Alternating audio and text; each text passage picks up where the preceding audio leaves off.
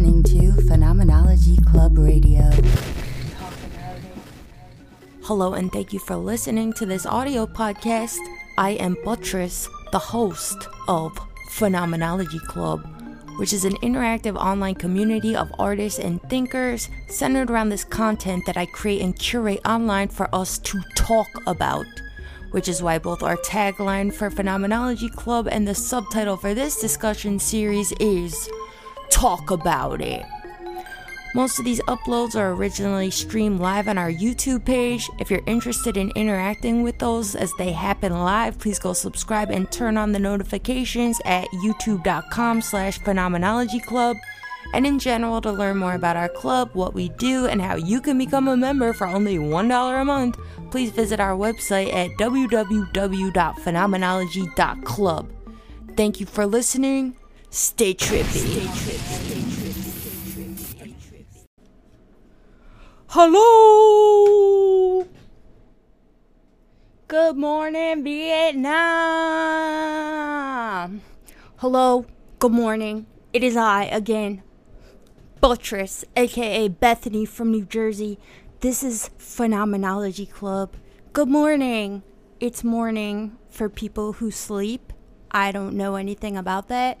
It's Sunday morning, and I want to start with an announcement for anyone that might be listening. Today's Sunday, and tonight at 9:30 p.m. EST, we'll be having a group discussion in Phenomenology Club. For any of you who are Phenomenology Club members, that means that you can go onto our Discord and basically engage in one of these discussions where you can actually talk back, where I'm not just some godhead like the fucking Wizard of Oz talking at nothing except this chat room with text. But if you're in Phenomenology Club, for only $1, by the way, you could sign up on my Patreon. I put a link in the description here. Then you get full access to all of our club materials, as well as our Discord chat. It's probably the number one incentive where you can join us for our Talk About It discussions. We have a few of those uploaded to this channel. And you could talk back. I give you permission to talk back. And tonight we're speaking about the topics I talked about in the video on this channel called The Implicit Logical Bias of Language. Anyway, that's my discussion. Today I want to talk about fucking dinosaur ghosts. Where the fuck are they? Where the fuck are all the animal ghosts and the dinosaur ghosts? I asked people to type in here their best argument for where the dinosaur ghosts are, and nobody did that because you're all some fucking pussies and none of you have a fucking answer. You gonna let me talk to you like that? Well, I did. What are you gonna do about it? Do something. You can't. So I have this video on this channel called It's Human Consciousness Special, where I already talk about this. Kind of, but I want to talk about this some more because this is so fucking fun to think about and to talk about. So, it is my belief that in order for me to feel strongly that there are ghosts out here, and I know there's a lot of mixed opinions on this, whether or not ghosts exist, I feel like if there are ghosts, if ghosts are some phenomena that do happen in this world, why are there no animal ghosts? Why are there no dinosaur ghosts? Where's all the fucking fish ghosts? Because fish ghosts wouldn't need to stay in the ocean, right? If they're ghosts, they could just probably fucking fly around anywhere, right? You would think that by now, with all of these ghost sightings that are constantly described by various people across the world in various cultures, you would have heard at least one story about someone running into like a fucking T-Rex ghost or something, right? Right? Someone says they're just not perceivable. Maybe not to you and your puny fucking mind. Just kidding. So, let's try to go through the most popular arguments, right? I had a few people respond to this. I posted this on the internet. Where's all the animal and the dinosaur ghosts? And a few people answered, they don't have souls. Okay, so let's humor this idea together. Let's try to. you don't need to necessarily believe in some like Christian conception of a soul, right? To believe in one. Especially in the past decade, I would say, there's been a bunch of emergent theories of consciousness that center this idea of there being some sort of thing that could be described as a soul. And this isn't necessarily from a Christian perspective. This is a very popular idea among certain hippy-dippy types, but not just hippy-dippy types, even certain parapsychologists. I cite the work of Dr. Stuart Hammerhoff a lot, personally, because there was a time in my life when I was very enamored. Oops, sorry, just bumped into the mic. I was very enamored with this man's research. You should look him up. He actually does have really interesting videos. He's an anesthesiologist, and he's really enamored with this idea that by some principle of quantum physics, your consciousness is bound together. Oh, what is it called? I didn't take physics in high school because I was stupid. Fuck. I forget the term, but shit. Basically, he has this idea that consciousness is a distinct singular phenomena, and people can have things like near-death experiences and experience things like astral projection, sort of, because I think the word is it quantum tethering? I don't know. But he essentially believes that as your spirit is some sort of unified consciousness, or not your spirit, your consciousness is some sort of unified, distinct entity, it can feasibly exit your body and do things like, perceive your physical body lying below you on an operating table or something. And this is something that he talks about a lot. He says that his patients experience, as he's an anesthesiologist, so he hears a lot of stories from people on the operating table who say things like, when I was out, I floated above my body and I saw myself below myself on the operating table. You defo hear stories about ghost dogs, though, someone says. That's true, you hear a few. Civil War ghost dogs and shit. But anyway, you don't need to necessarily subscribe to some Christian conception of a soul, right, to entertain this idea that there would be some sort of quantum consciousness, or not even necessarily quantum, whatever the fuck you may believe. You can have some sort of secular belief that your consciousness is some distinct phenomena that could feasibly exit your body and float around and shit, right? So I'm not going to deny that, because I cannot prove or disprove this theory, right? I mean, how would you even do that? What do people in the chat think? Do people subscribe to these sorts of beliefs? And if so, why? Because, and please give me some feedback I can respond to. But personally, I am not compelled by this. And I will tell you why. The reason that I don't find myself intrigued by any of these sorts of theories is just because I can't see any reason why I should be, What sorts of compelling evidence would there be for me to even entertain this theory? Because as far as I can see, I don't really see any reason to entertain this theory any more than, I would entertain the theory that, like, I'm a unicorn or something, and when I die, I'm gonna fucking go to My Little Pony heaven or something. You know what I'm saying? It's not that I think this thing is impossible. It's just that the only ideas I can think of that would make such a theory even compelling in the first place are things that I feel have pretty good reasons to think that they're probably not founded in any sort of rational criteria, right? Because, like, why do people entertain these ideas? They entertain them because, for one, like, people will say, well, so many religions around the world have ideas of souls or consciousness or something that resembles a soul, and an afterlife. And it's like, yeah. So many religions and spiritualities around the world too have this idea of a god, some sort of sentient god figure. Is that reason enough to entertain the possibility that it must be true? I don't really think so, because when I think about it, I feel like there's actually a lot of good reasons for why it's true that a lot of religions around the world, coming from cultures that had no knowledge of each other, came up with these theories of God and souls that all seem to sort of resemble each other. And because they resemble each other so strongly, people seem to think this is like strange. But I don't think it's really that strange. Like, for one, the idea of a God, a sentient God or something, this is something that I feel like it's pretty easy to think about why early humans came to these sorts of conclusions and created these sorts of religions that center some like sentient God figure, right? Like, imagine being a fucking caveman and seeing a tornado. Like, what the fuck? I would definitely think that there was like a guy in the sky or something, like, I would definitely think that these forces are sentient, you know? Like, something comes down from the fucking sky and just like kills everything, takes up all the trees and shit.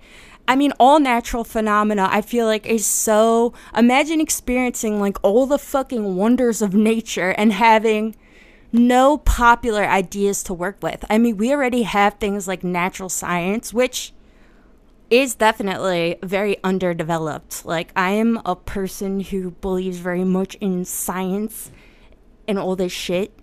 I definitely put it on a pedestal in my own worldview, but at the same time, I think science is just a fucking baby. I mean, we barely invented surgery.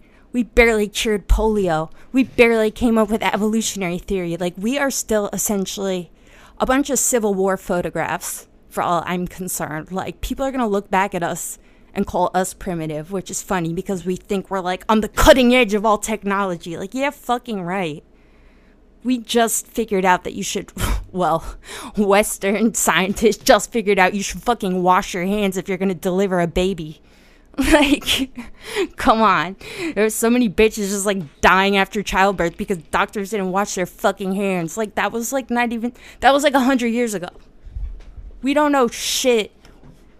I love us, but it's not that hard to think about why, to get back on topic, why different cultures came up with religions that have like a sentient God person, right? I think the same is true for the soul. Like, people want to think that when they die, they're gonna go somewhere, right? I feel like maybe this is just a popular way to deal with death, especially if you're already doing things like assigning external phenomena some sort of anthropomorphic qualities, which like all religions are doing, you know, like seeing faces in trees and the fucking animal's got a human guy inside of it, and like yada fucking yada. Humans really like to project their own experiences onto the external world. So I think it's easy for us to anthropomorphize pretty much all forces of nature and see ourselves in it. Know what I'm saying? So this is why I don't think it's like incredibly crazy that people across cultures think that there's things like souls, and also that across cultures there's so many stories of ghosts and shit, you know? Because too, I think that, like I just said, we like to anthropomorphize phenomena. I think that's especially true for like inexplicable phenomena, you know? Like, how many people are like, I saw something out of the corner of my eye, like I think somebody's here. Like, we do it ourselves, you know? I do it too all the time. Like, I see some fucking guy in the corner, I'm like, huh? But it's just a piece of hair in my fucking, in my glasses, you know? So I don't think that the fact that like ghosts and souls are common themes across cultures, across cultural spiritualities and religions, and across experience is reason enough, you know, to think that we must have them, you know? So it's like, I can entertain theories like Dr. Stuart Hammerhoff's or any other secular person who wants to think of like consciousness as some sort of like unified property of existing that like maybe could be something that exists external to my physical body. But I still don't see any reason for why I should do that. Another reason would be the fact that there's so many firsthand eyewitness accounts of ghosts, right? But that's another thing that I think becomes incredibly dubious, especially as time goes on. It's like, how long have we all had fucking camera phones by now? Where's the compelling ghost evidence? By now, there should be, like, if ghosts really are this common and they are just fucking everywhere, which it seemed like they were before all of a sudden camera phones, like, caught everything else in existence, you would think by now there would be some compelling camera phone evidence or something, some sort of video evidence for these fucking things, especially since one of the reasons that people believed so hard in ghosts before digital video technology was because of photographic evidence, especially that this is a thing that became especially popular in like the Victorian era, ghost photography, you know. There's so many famous photos of ghosts from the Victorian era, back when exposures took fucking 5 fucking minutes. You would think that using photography that literally takes minutes to get a photo, now with digital technology, there would be infinitely more photographic evidence entries for ghosts. Yet where the fuck are they? They're nowhere. So somebody else said that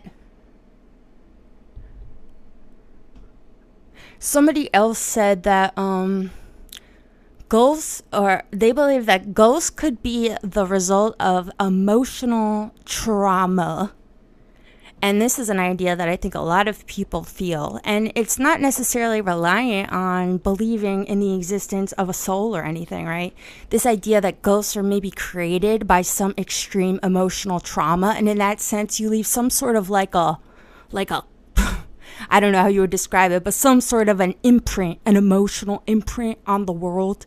And this isn't necessarily something that would have to transcend like scientific principles. Maybe it's entirely likely that we just like don't have the scientific language yet to describe whatever the fuck is happening here. And I have to admit that I used to be intrigued by these sorts of theories, you know. But the reason I was so intrigued by them is because I felt like there really was maybe enough compelling evidence just by the fact that so many fucking people claim to have seen and experienced ghosts, to think that maybe there could be some possibility for this thing happening, and that maybe that was the most likely possibility. But this, I think, is a good segue into the animal ghosts, because why would it be that only humans experience extreme emotional trauma and animals could not, right? I mean, have you ever seen an animal dying? Some animals definitely are experiencing emotional trauma as they die. I mean, all animals, even fucking fish, try their best to like avoid pain, right? Animals don't want to fucking die. Animals definitely experience trauma. I mean, we know dogs experience trauma. Dogs get fucking PTSD. What would be an argument for why there would be no animal ghosts if this was how ghosts were created, hypothetically, you know? Emotional trauma, especially a thing that's so in the moment, so raw, so primitive, like, you know, dying. Like, what would be the argument that only humans were capable of experiencing this sort of emotional trauma? What would it be? Can I get an answer? Does anyone believe this and feel strongly this way?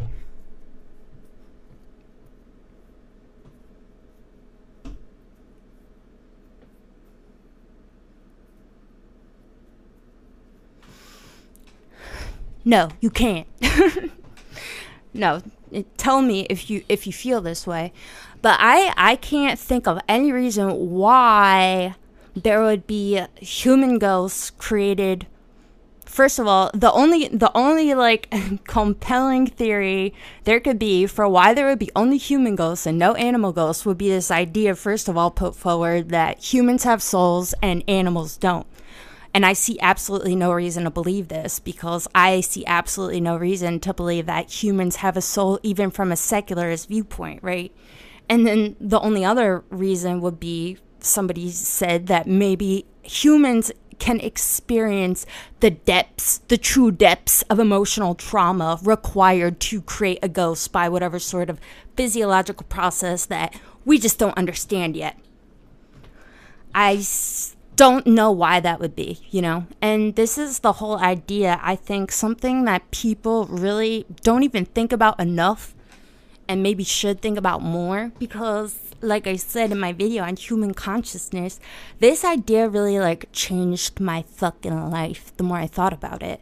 Because for the longest time, I definitely was one of these people that believe very much that even though I'm totally an atheist, I've been an atheist for a long time, don't believe in any sort of spirituality or anything, I definitely have been, for a long time, even as an atheist, intrigued by this idea that human consciousness is of some different metaphysical, if you will, fabric, substance than animal consciousness, and that what separates human consciousness from animal consciousness is sort of inexplicable and needs to be explained. And I think a lot of people feel this way, and you know, that's why a lot of people are really intrigued by like Terence McKenna's theories on like how human consciousness may have come to have gained its specific properties by way of like early humans eating magic mushrooms and stuff like this, you know. And other people have theories about how like maybe like aliens came down and touched our heads like bloop, and then like boom, human consciousness, you know.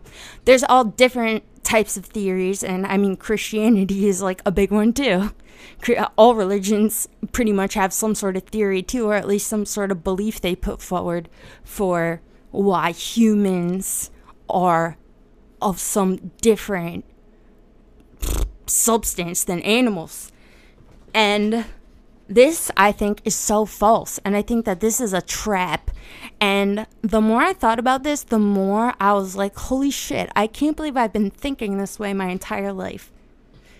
And this is easy to see, I think, why there's no real reason to say that there is some tangible difference between us.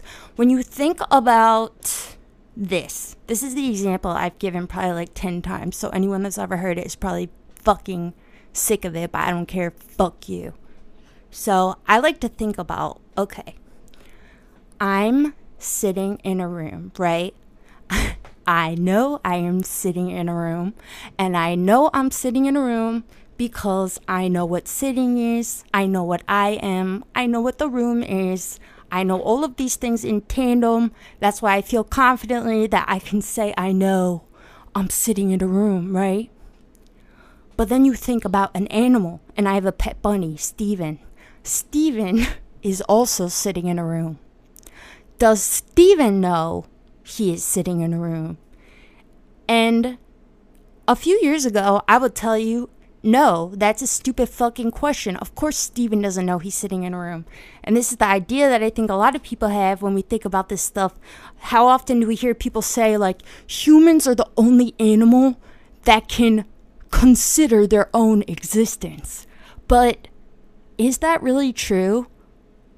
Because what makes that true? The only reason anybody can say you can consider your own existence is simply because we have a complex language that's come up with categories for these things, right? But when you think about like early humans, before they developed language, what about them? Could they contemplate their own existence? If your argument for human rationality and human consciousness being set apart and of some totally different substance than all animal consciousness, if your argument is because humans can contemplate their own existence and think in complex concepts, then what do you say about the humans that didn't have language yet to describe these things? Would you argue that, like, they didn't have this quality of consciousness? Of course not. Like, early humans who couldn't speak with language, early humans who came up with language, who had this impulse to come up with language, because we are wildly intelligent, that's undisputable, but so are many species in different ways. Could they contemplate their own existence? No. Yes. Sort of. And this is where it gets trippy to think about, because it's like, before you have language to talk about anything, before you have language to tell yourself, I'm sitting in a room, or I'm sitting here thinking about my own existence, and thinking about the existence of dinosaur ghosts, and thinking about dinosaurs thinking about their own existence.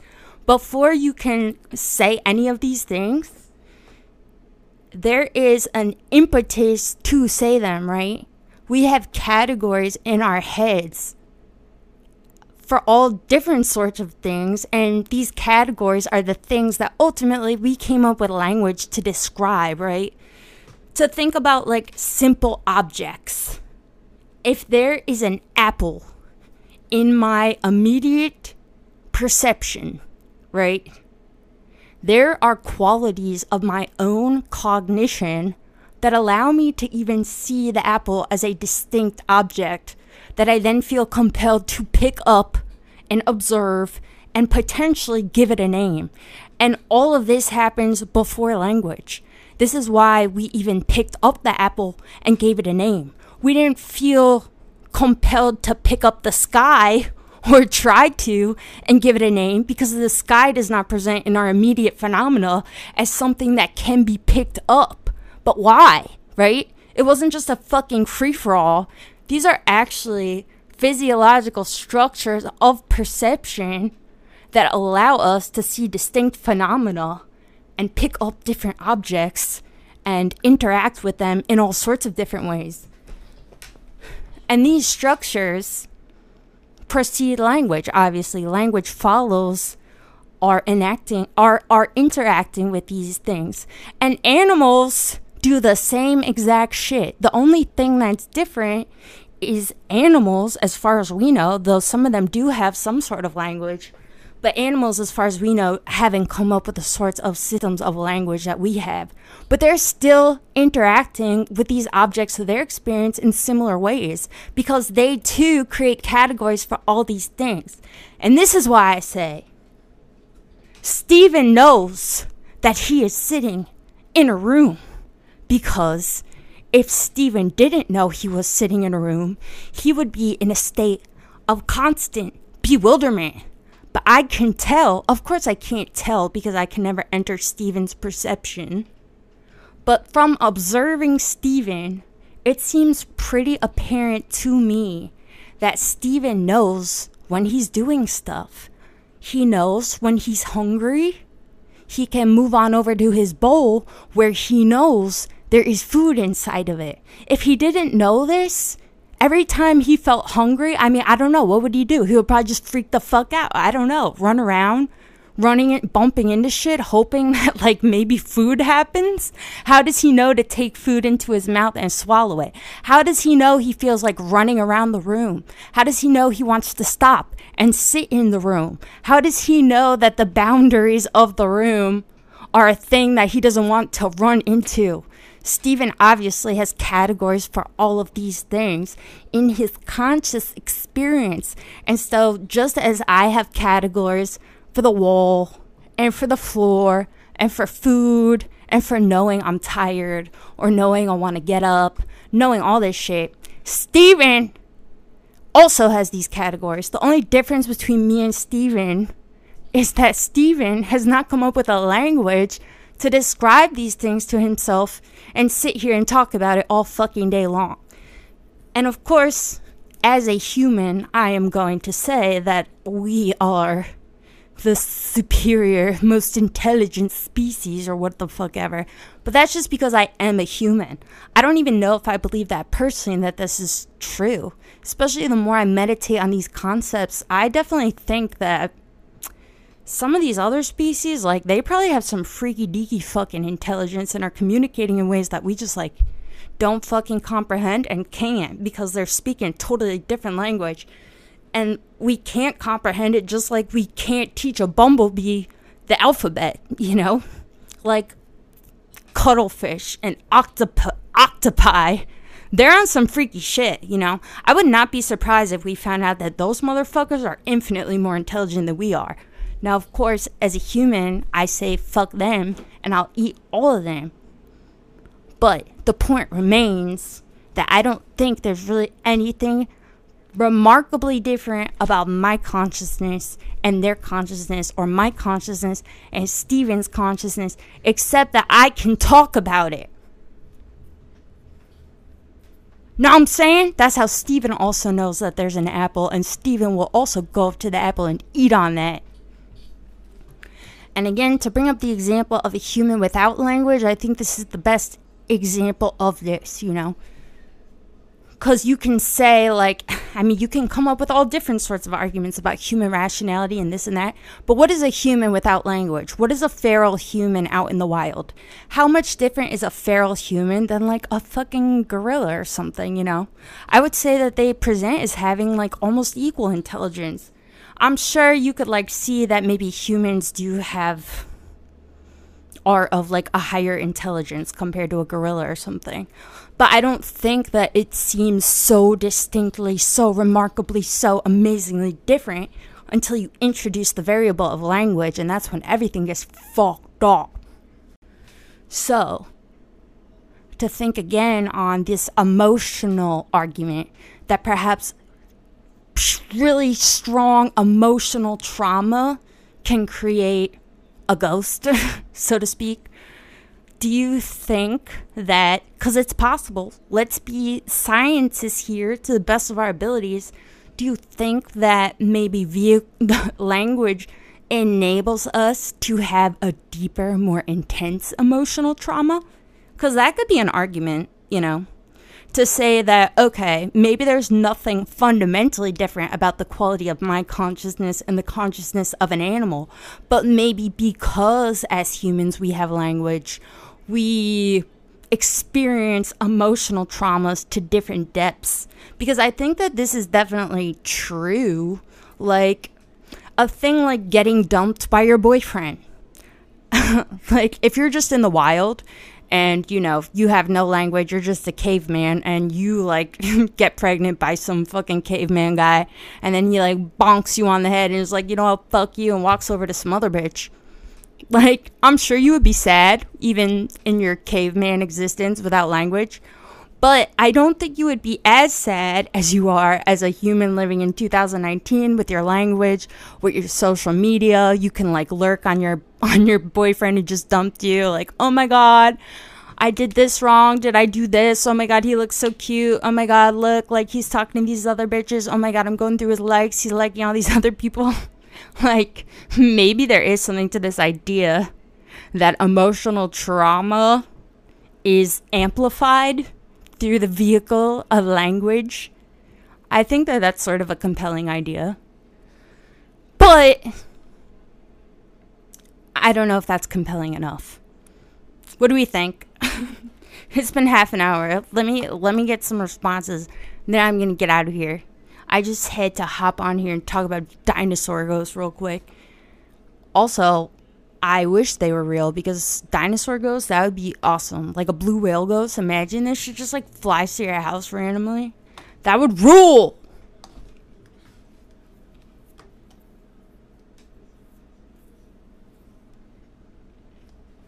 Someone says, maybe I'm dumb, but I don't understand how having a deeper emotional spectrum make us survive death as floating spirits and not dogs.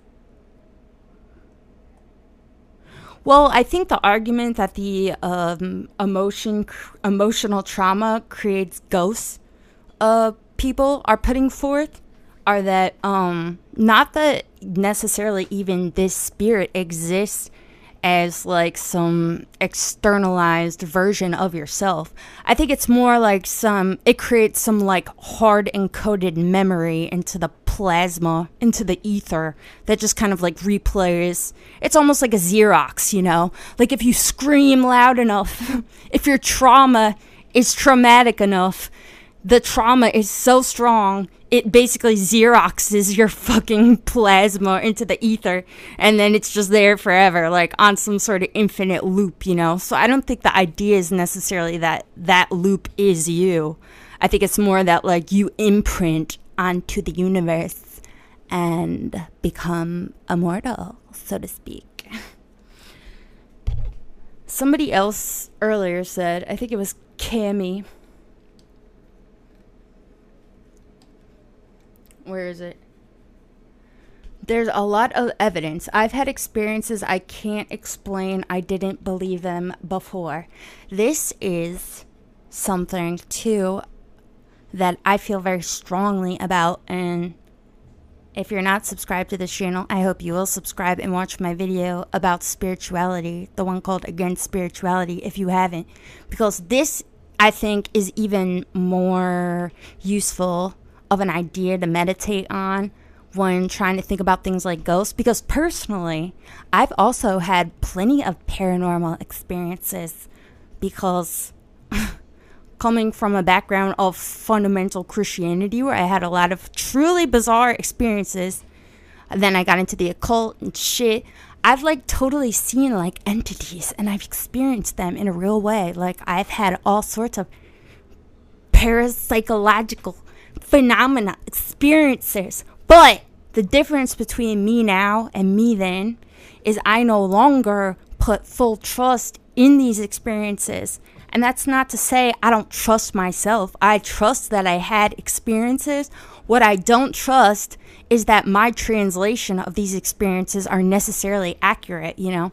I believe that the only common denominator throughout all of our various experiences in all various different schools of religion and spirituality, the only common denominator is our minds. Our minds are fucking amazing. Our minds can convince us of pretty much anything.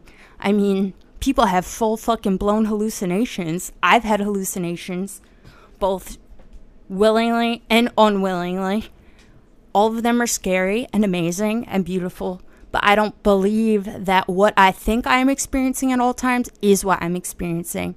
And people will say that, like, oh, you're closed-minded, you're closing yourself off, blah, blah, blah, blah, blah. But I believe that I'm actually now more open-minded than ever, because I'm now open to the possibility that what I think is happening is not necessarily what is happening. You feel me? Just because I've seen ghosts does not mean that they exist. You know?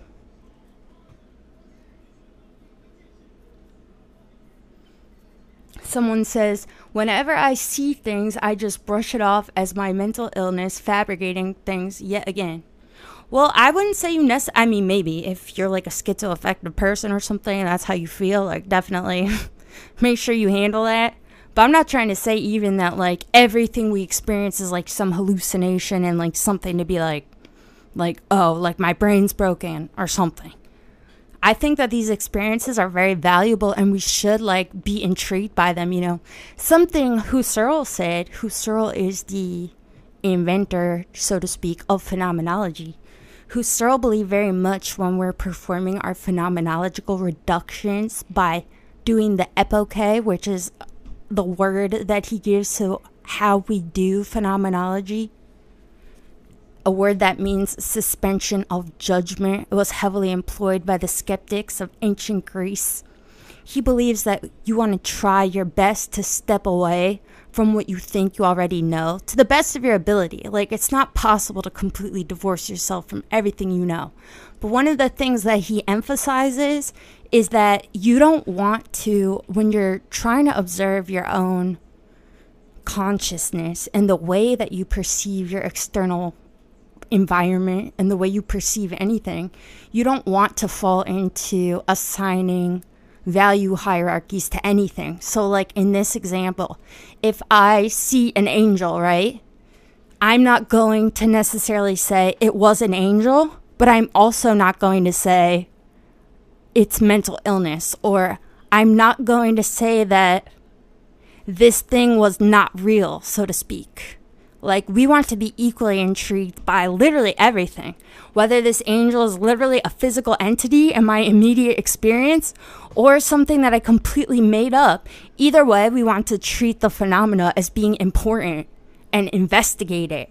So this is why phenomenology, I think, is fun and can also be fulfilling even on a spiritual, quote-unquote, level.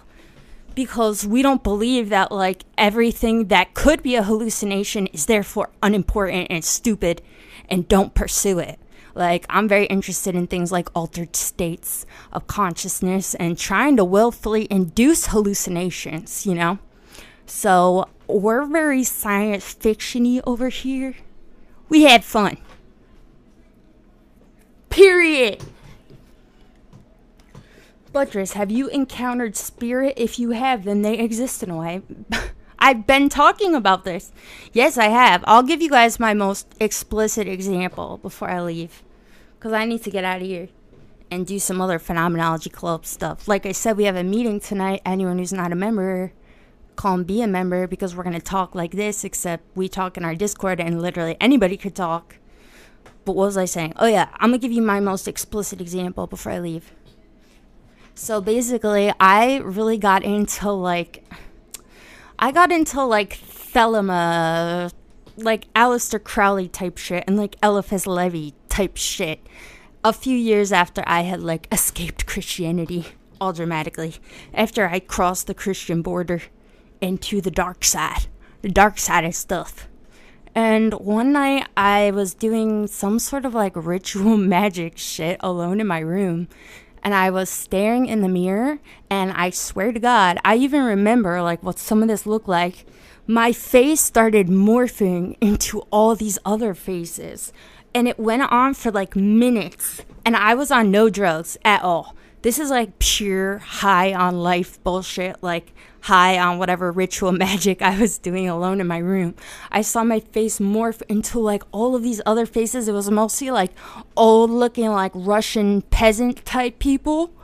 It was mostly women, but I feel like there were some men in there. And at the time I thought I was like experiencing a mirror image of like all the lives I had lived in my past or some bullshit, you know, because all these people were some like, they looked like medieval fucking peasants. And like this experience was so visceral, so real. I was like, holy shit, wow. Like, it was so real. I can still like kind of remember it. But that's probably my most like, at least in the realm of spirituality, my most vivid hallucination. But looking back on that, yeah, I absolutely do not think that I had like actually conjured up past spirits of my life or whatever. I think that in that moment, I really believed something like that was happening, and I guess I made it happen. But like I said, I'm still so intrigued by this experience. I don't want to dismiss it as being some like product of mental illness or like a hyperactive imagination. I think that if it's true, well, it is true as far as I know. I guess I won't put full faith in the idea, but I think it's pretty true that I experienced this incredibly visceral hallucination. And because I did that, there is obviously something there to be explored, you know? I don't think the thing that needs exploring, though, is this literal idea that I was like witnessing past lives. But what I want to explore and what I'm interested in is this idea that I had this fucking vivid ass, visceral ass, literal hallucination off no drugs. And that's the only time I've had such a visceral, visual hallucination. I've had a lot of audio hallucinations, but those, I think, are due to neurological disease and not nearly as exciting.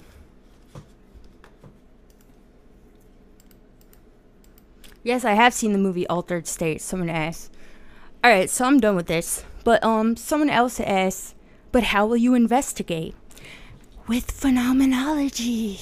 And actually, one of the things I have to go do right now is finish up my video about phenomenology and how to do it. So if any of you are intrigued by these ideas and want to come with us on our phenomenological investigations of our conscious experience, I hope that you'll check that video out. It should be uploaded by the end of tonight. But either way, we're meeting at 9:30 p.m. EST. Thanks everyone for hanging out. Leave a comment if you're listening to this later. Let us know what the fuck you think. And like I said, go check out the other videos. And yeah, give me a thumbs up, please. Thanks. I love you all. You're ugly. Psych, you're beautiful. I love you. Bye.